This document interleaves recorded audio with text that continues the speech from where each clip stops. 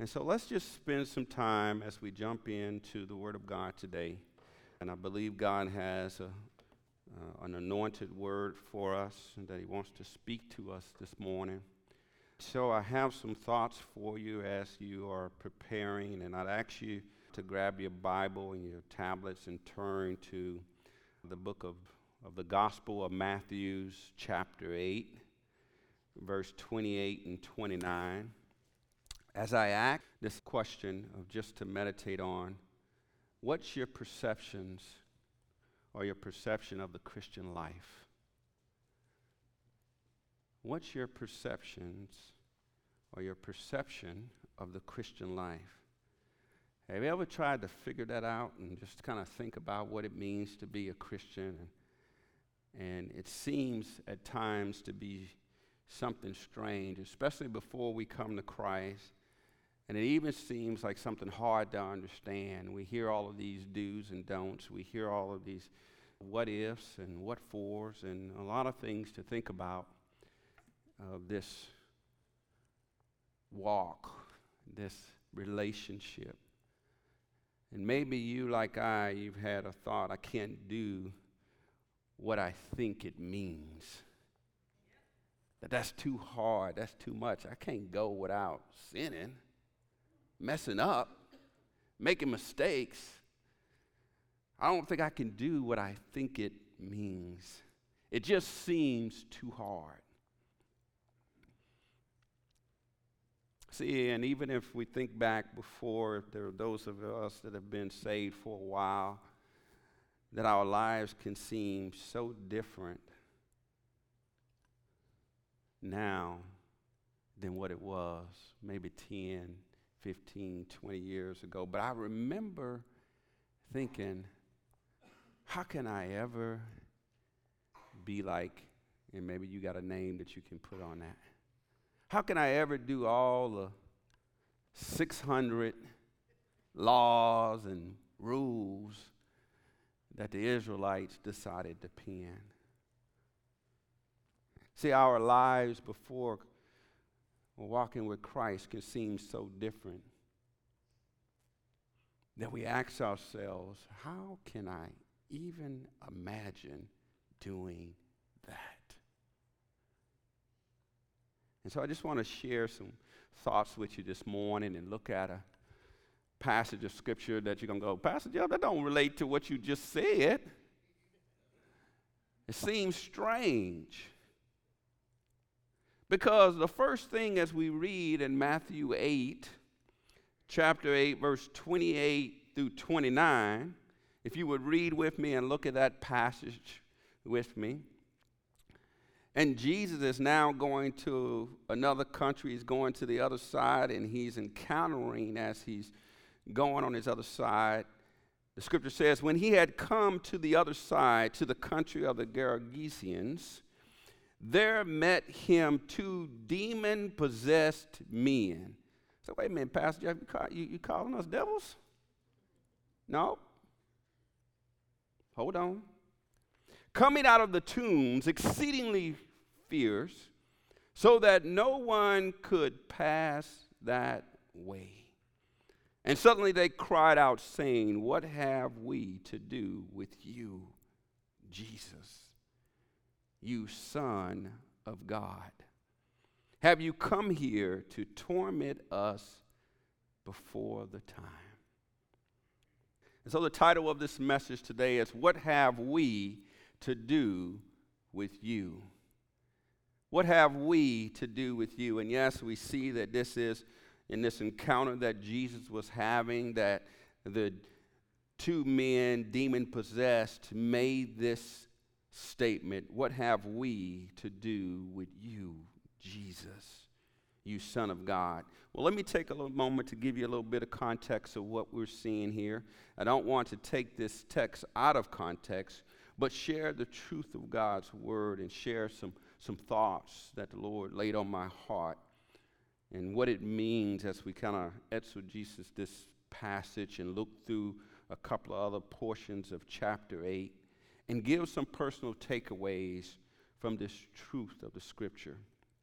Part of the context here is besides this passage in Matthew, this encounter is spoken of in the book of Mark, the 5th chapter, verse 1 through 20, and in the book of Luke, the 8th chapter, 26 through 39. And they give a little bit more details, they give a little bit more context, and they say it in a different way a little bit, so that it can give us a little bit of examination of some things that we're seeing here. So I want to just kind of look at those, not look at those passages by going to them, but share some of the things. If you go to them in your quiet time, you'll see a couple of things that I'm going to mention to you. And I think it'll allow us to have a fuller understanding. One of the things that we don't see in the book of Matthew, but we see in the book of Mark and a little bit in the book of Luke, is that it speaks of one man. And they asked him, who are you? And they say, we are legion. In other words, there are thousands of demons in this one man.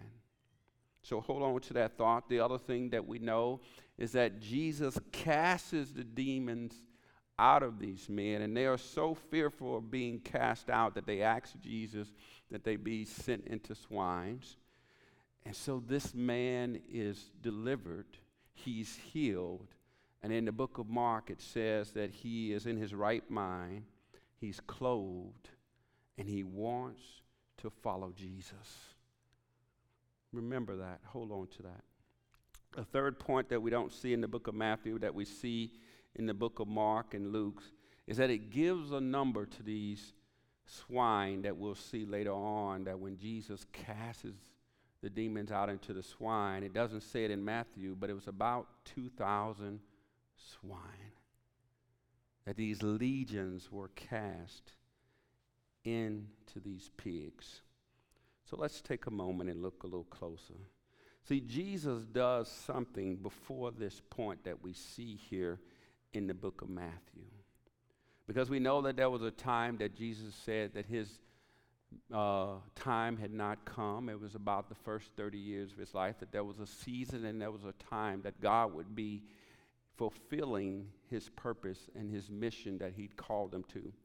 And so what we get before chapter 8, Jesus speaks about what he's going to be doing in his purpose in the book of Luke, the 4th chapter, verse 18. Would you turn with me there so I can just share that with you? And maybe some of you know that right off the top of your mind. It's a very well-known passage. And so Jesus is sitting in the synagogues, because we know one of the things that he came is to preach the gospel. And so he's sitting in the synagogue, and the minister gives way, and he steps up and he reads from the scroll in the book of Isaiah, chapter 61, verse 1. And so Luke 4:18 gives account of this. And here is what it says: the Spirit of the Lord is upon me, because he have anointed me to preach the gospel to the poor. He has sent me to heal the brokenhearted, to preach deliverance to the captives, and recovery of sight to the blind, to set at liberty them that are bruised, to preach the acceptable year of the Lord. Somebody should have said amen about that. And he closed the book, and he gave it again to the minister and sat down, and all the eyes were on him. And Jesus responded by saying, this day, this scripture is fulfilled in your ears. See, the very purpose of why he came.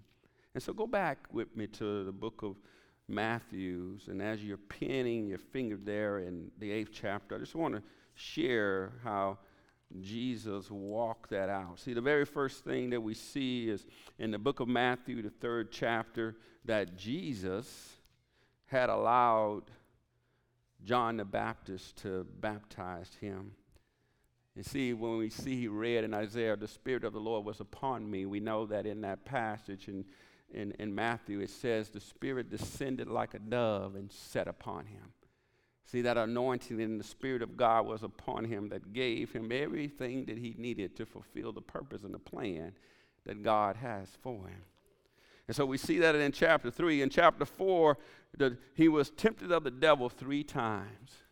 And so in chapter 4, he allowed himself, just like you and I, to be tempted, that in all ways he acquainted with our sorrows.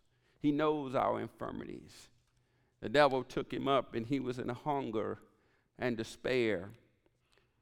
But he spoke the word of God. He spoke back every time the devil tried to tempt him. And so we see that in chapter 4. He rebuked the devil with the word of God. And then in chapter 5, Jesus began to teach. We see in chapter 5 the Beatitudes. He taught the word of God. See, that was one of his purposes. In Isaiah, it said that he came to preach the gospel, to bring the good news. He talked about several things. He taught them about anger. He taught them about temptation. He taught them about making an oath and forgiveness. He taught them on giving. All through chapter 5 and chapter 6, we see him fulfilling his purpose. And then we come to chapter 7 and we see the very same thing. He's teaching and asking them to receive. And then in chapter 8, Jesus begins to heal. He heals the leprosy. One of the things that he said in Isaiah is, I've come to heal the brokenhearted. He heals the child, the centurion, that had faith enough to say, Jesus, speak the very word. He heals Peter's mother-in-law. And then he speaks of the cost of being a disciple.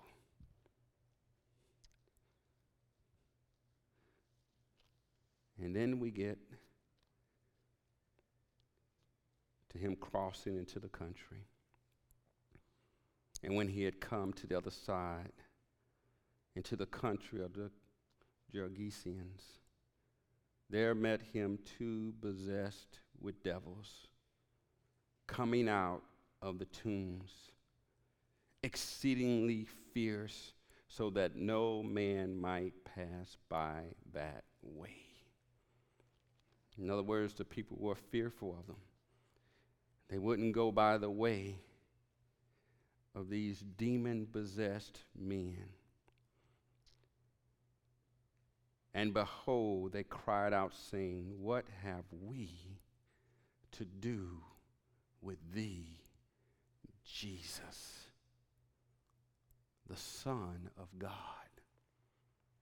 See, let me just talk a little bit about what's happening here, because these demons knew exactly who Jesus was. And no doubt in their mind that they know that he was the Son of God. They saw him immediately, and they said those words, what have we to do with thee? Because they were as different from Jesus as night and day. See, where Jesus came to set the captives free, they came to bind. Where Jesus came to heal, they came to destroy. Where Jesus came to teach, they came to deceive. And so we see this played out in a couple of passages of this separation between Jesus and these demons. This separation between righteousness and darkness. Would you turn with me to Isaiah chapter 14, verse 12 through 14. Isaiah chapter 14.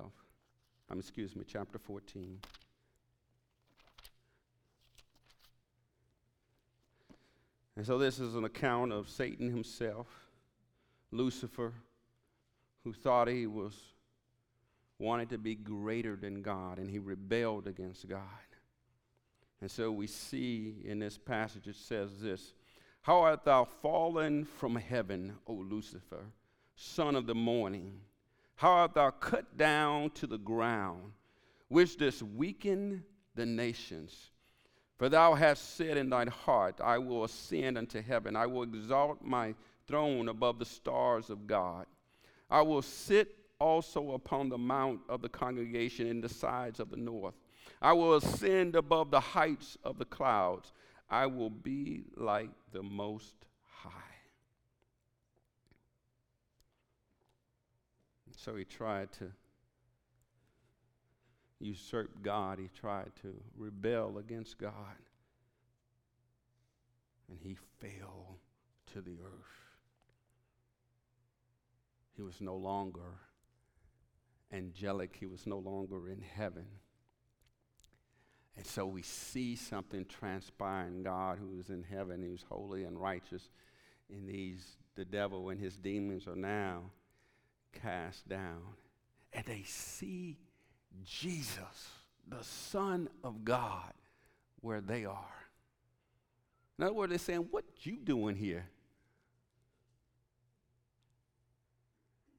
You cast us out. Turn with me also to the book of Matthew, the 25th chapter, and we see a little bit more.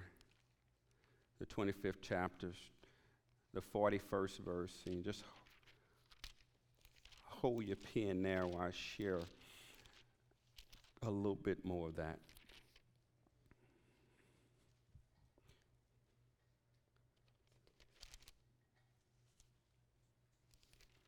A part of what we see is Jesus is speaking, and he's reminding that there will be a separation of the sheep and the goat. He says, when the Son of Man shall come in his glory, and all the holy angels with him, then shall he sit upon the throne of his glory, in verse 31. And before him shall be gathered all nations, and he shall separate them one from another, as a shepherd divided his sheep from the goats. And he shall set the sheep on his right hand, but the goats on his left. Now go to 41 for me. Then shall he say also unto them on the left hand, depart from me, ye cursed, into everlasting fire, prepared for the devil and his angels. See, that everlasting fire is an everlasting torment that was prepared for the devil and his angels. See, these two demons, they knew their eternal place. They knew their destination. They knew that they were going to spend eternity in torment. And so Jesus is walking down the road, and they say, I believe this image kind of reflected in their mind. What are you doing here? Have you come to torment us now? See, they say those words, what have we to do with you, Jesus, you Son of God?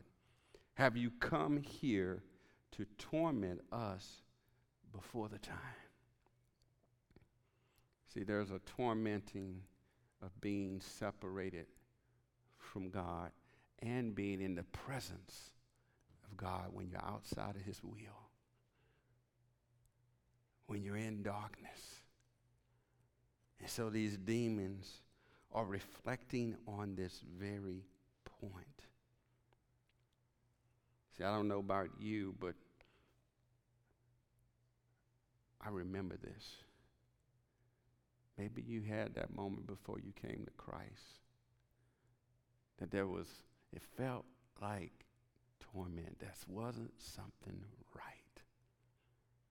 There was something not just, not the way it should be. That there was a separation, there was a void, there was something missing on the inside of you and I.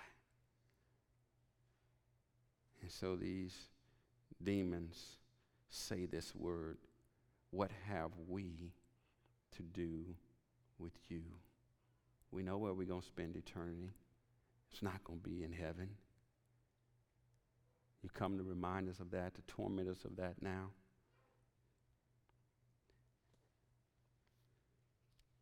And so turn back with me to Matthew 8, because we need to see a little bit more of the story. See, it continues on with verse 30. And there was a good way off from them a herd of many swine feeding. So the devils besought him, saying, if thou cast us out, suffer us to go away into the herd of swine. And he said, Go unto them, go. And when they were come out, they went into the herd of swine. And behold, the whole herd of swine ran violently down the steep place into the sea and perished into the water. See, that was a casting out of heaven. They're seeing Jesus and his righteousness and his holy. They know that he is the Son of God. And they said, Are you come to cast us out? If you're going to cast us into the swine. Give us a dwelling place. Give us somewhere. And then the swine ran into the sea and perished. See, think about that a little bit. This is swine. So much so that they knew something was not right. Pigs. They knew something wasn't right. So much so that they ran into the sea. See, the Bible says, the thief cometh not but to steal, kill, and destroy. He wants to destroy us. But Jesus says, But I come that you might have life, and life more abundantly. So that's what he wants for us. So let me talk about 3 points here that we can glean from this story. Because verse 33 and 34 says this. And they that kept them fled. See, this is the swine keepers. These are the herdsmen. They fled and went their ways into the city and told everything and what was befallen to the possessed of the devils. And behold, the whole city came out to meet Jesus. And when they saw him, they besought him that he would depart out of their coast.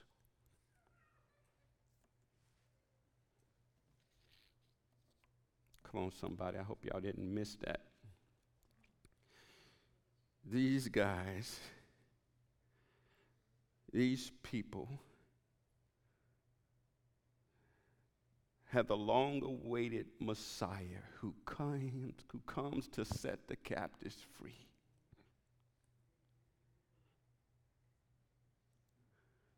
And even though the demons said, What have we to do with you? If we're not careful, if we're not watchful, we can say it in our actions. And so let me share some of the things that we can glean from this portion in verse 33 and 34. The first one is seeing themselves. See, those herdsmen and those men, the Bible says, and they that kept them fled. That means that they ran away in a hurry and went their way into the city.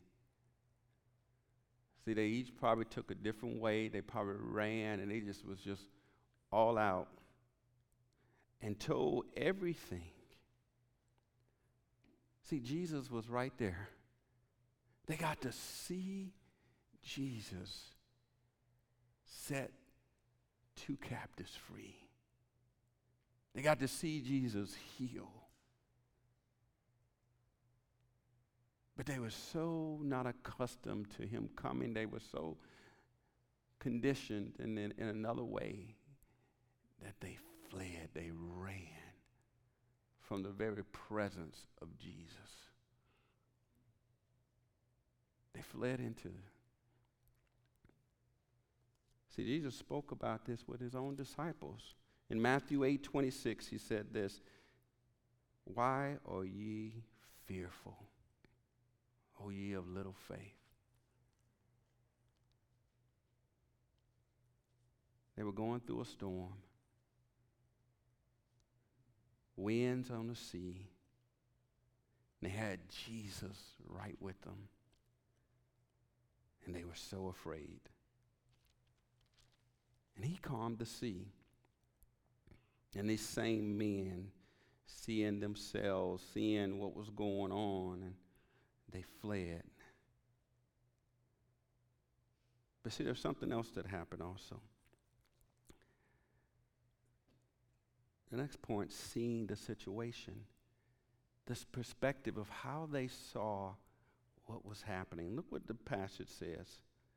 And told everything and what was befallen to the possessed of the devils. So that word befallen is a past participle for something that has already happened. And that to befall means something bad happened to someone or something.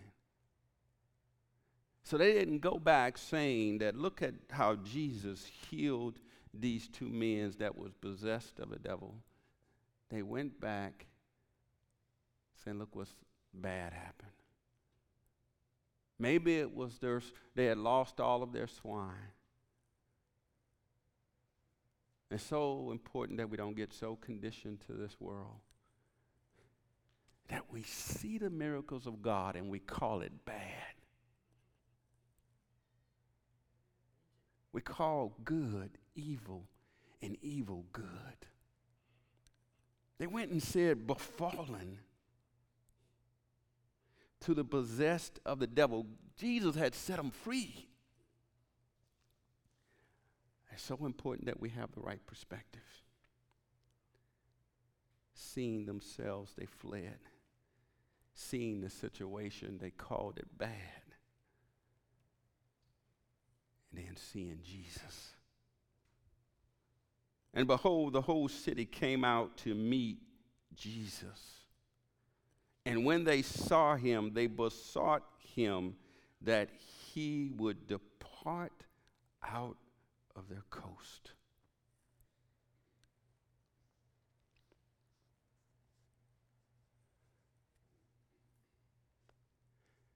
Jesus so desires that we would know him, that we would see him. But if Jesus showed up right now, what would be our response?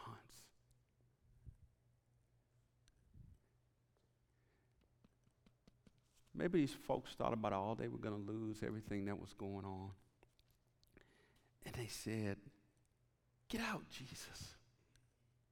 It's too much for us.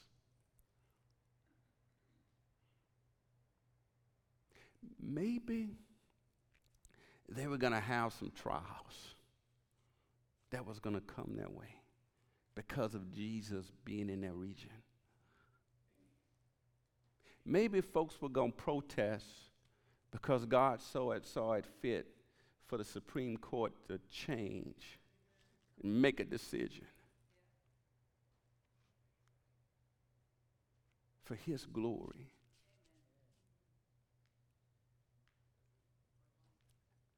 What's going to be our response? Are we going to say that's too much? I don't want to get involved.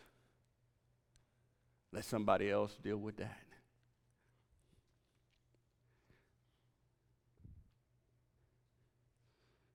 The one that came to set the captives free, to heal the brokenhearted, to give sight to the blind, to preach the acceptable year of the Lord, they said, depart out. I would hope we would never do that. But if we're not ready for Jesus to come in our lives, we might just be like these folks. Scary to think about it. Do we see our relationship with Christ as torment? I tell you, that was a time in my life that I thought that. I was like, man, this is going to be something serious. They're going to come after me. They're going to call me names. They're going to put something on Facebook.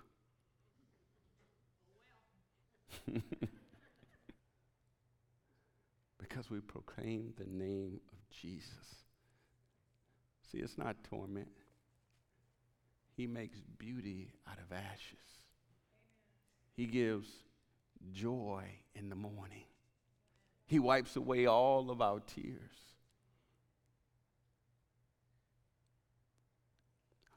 Joy, unspeakable joy. Do we truly understand what Jesus offers?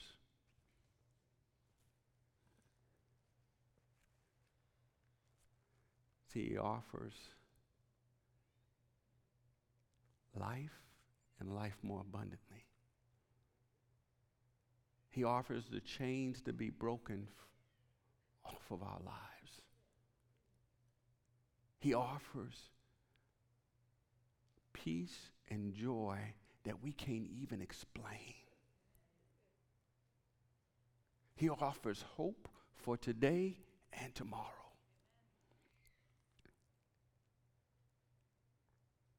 He offers our name written in the Lamb's book of life. He is the bright and morning star. You know, you can look at Jesus and just, it's never blinding. It radiates our countenance and gives us strength. He says, come unto me, all you who are weary and heavy laden, and I will give you rest for your soul. He says, I'm the good shepherd. My sheep hear my voice, and they follow. He's not a bad shepherd. He offers goodness.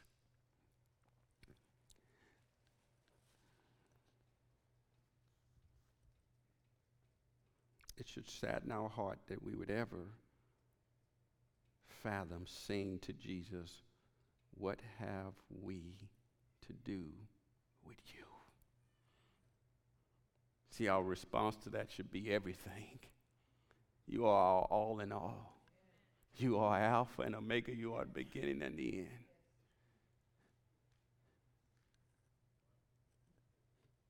You've been better to me than I could ever have been to myself. You are my Lord and Savior. You are the cornerstone. You are the rock of ages. But Ephesians 2:13 reminds us of this very point. All right. Ephesians 2:13. Before we get to that one, verse 12 says that at the time we were without Christ, being aliens from the commonwealth of Israel and strangers from the covenants of promise, having no hope and without God in the world. But now, in Christ Jesus, you who sometimes were far off are made nigh by the blood of Christ. See, we can now have an up-close and personal relationship with Jesus Christ, with God the Father, because of Jesus' sacrifice. And then God even goes even further in Philippians 2:13. For it is God which worketh in you both to will and to do of his good pleasure. See, God gives us the want to. God gives us the ability to do it. I remember just thinking, how am I going to do it? You know, God's response was to me was, you're not. I am. I'm going to give you the want to, the desire. I'm going to transform your heart, your mind, your will, and emotions. And then I'm going to give you the ability to do it. Because I'm going to do it in and through you.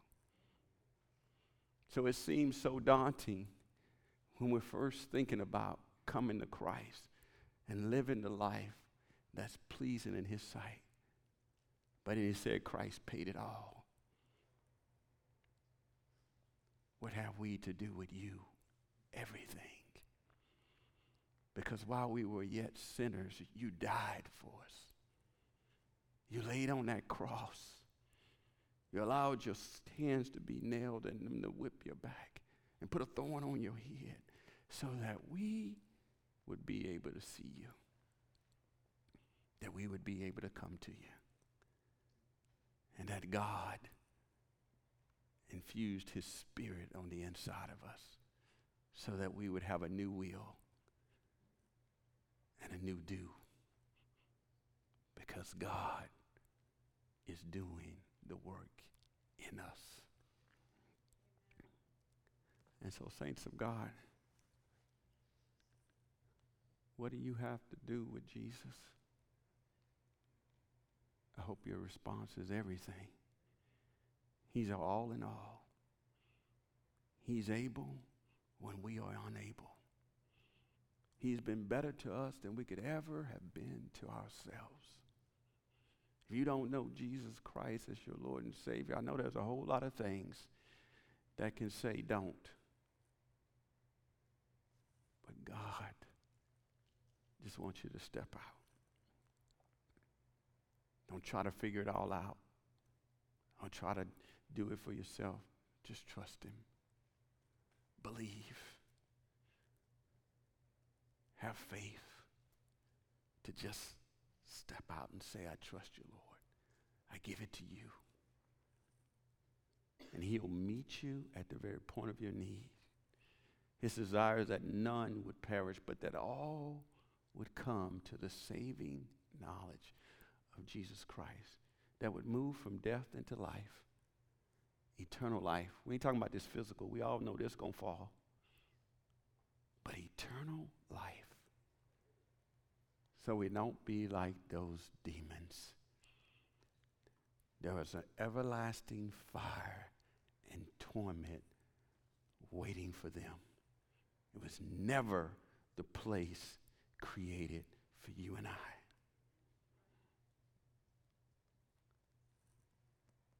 But if we say like them, what do I have to do with you? We go with them. God wants to spare each and every one of us. He wants to save. He wants to set the captives free. Let him set you free.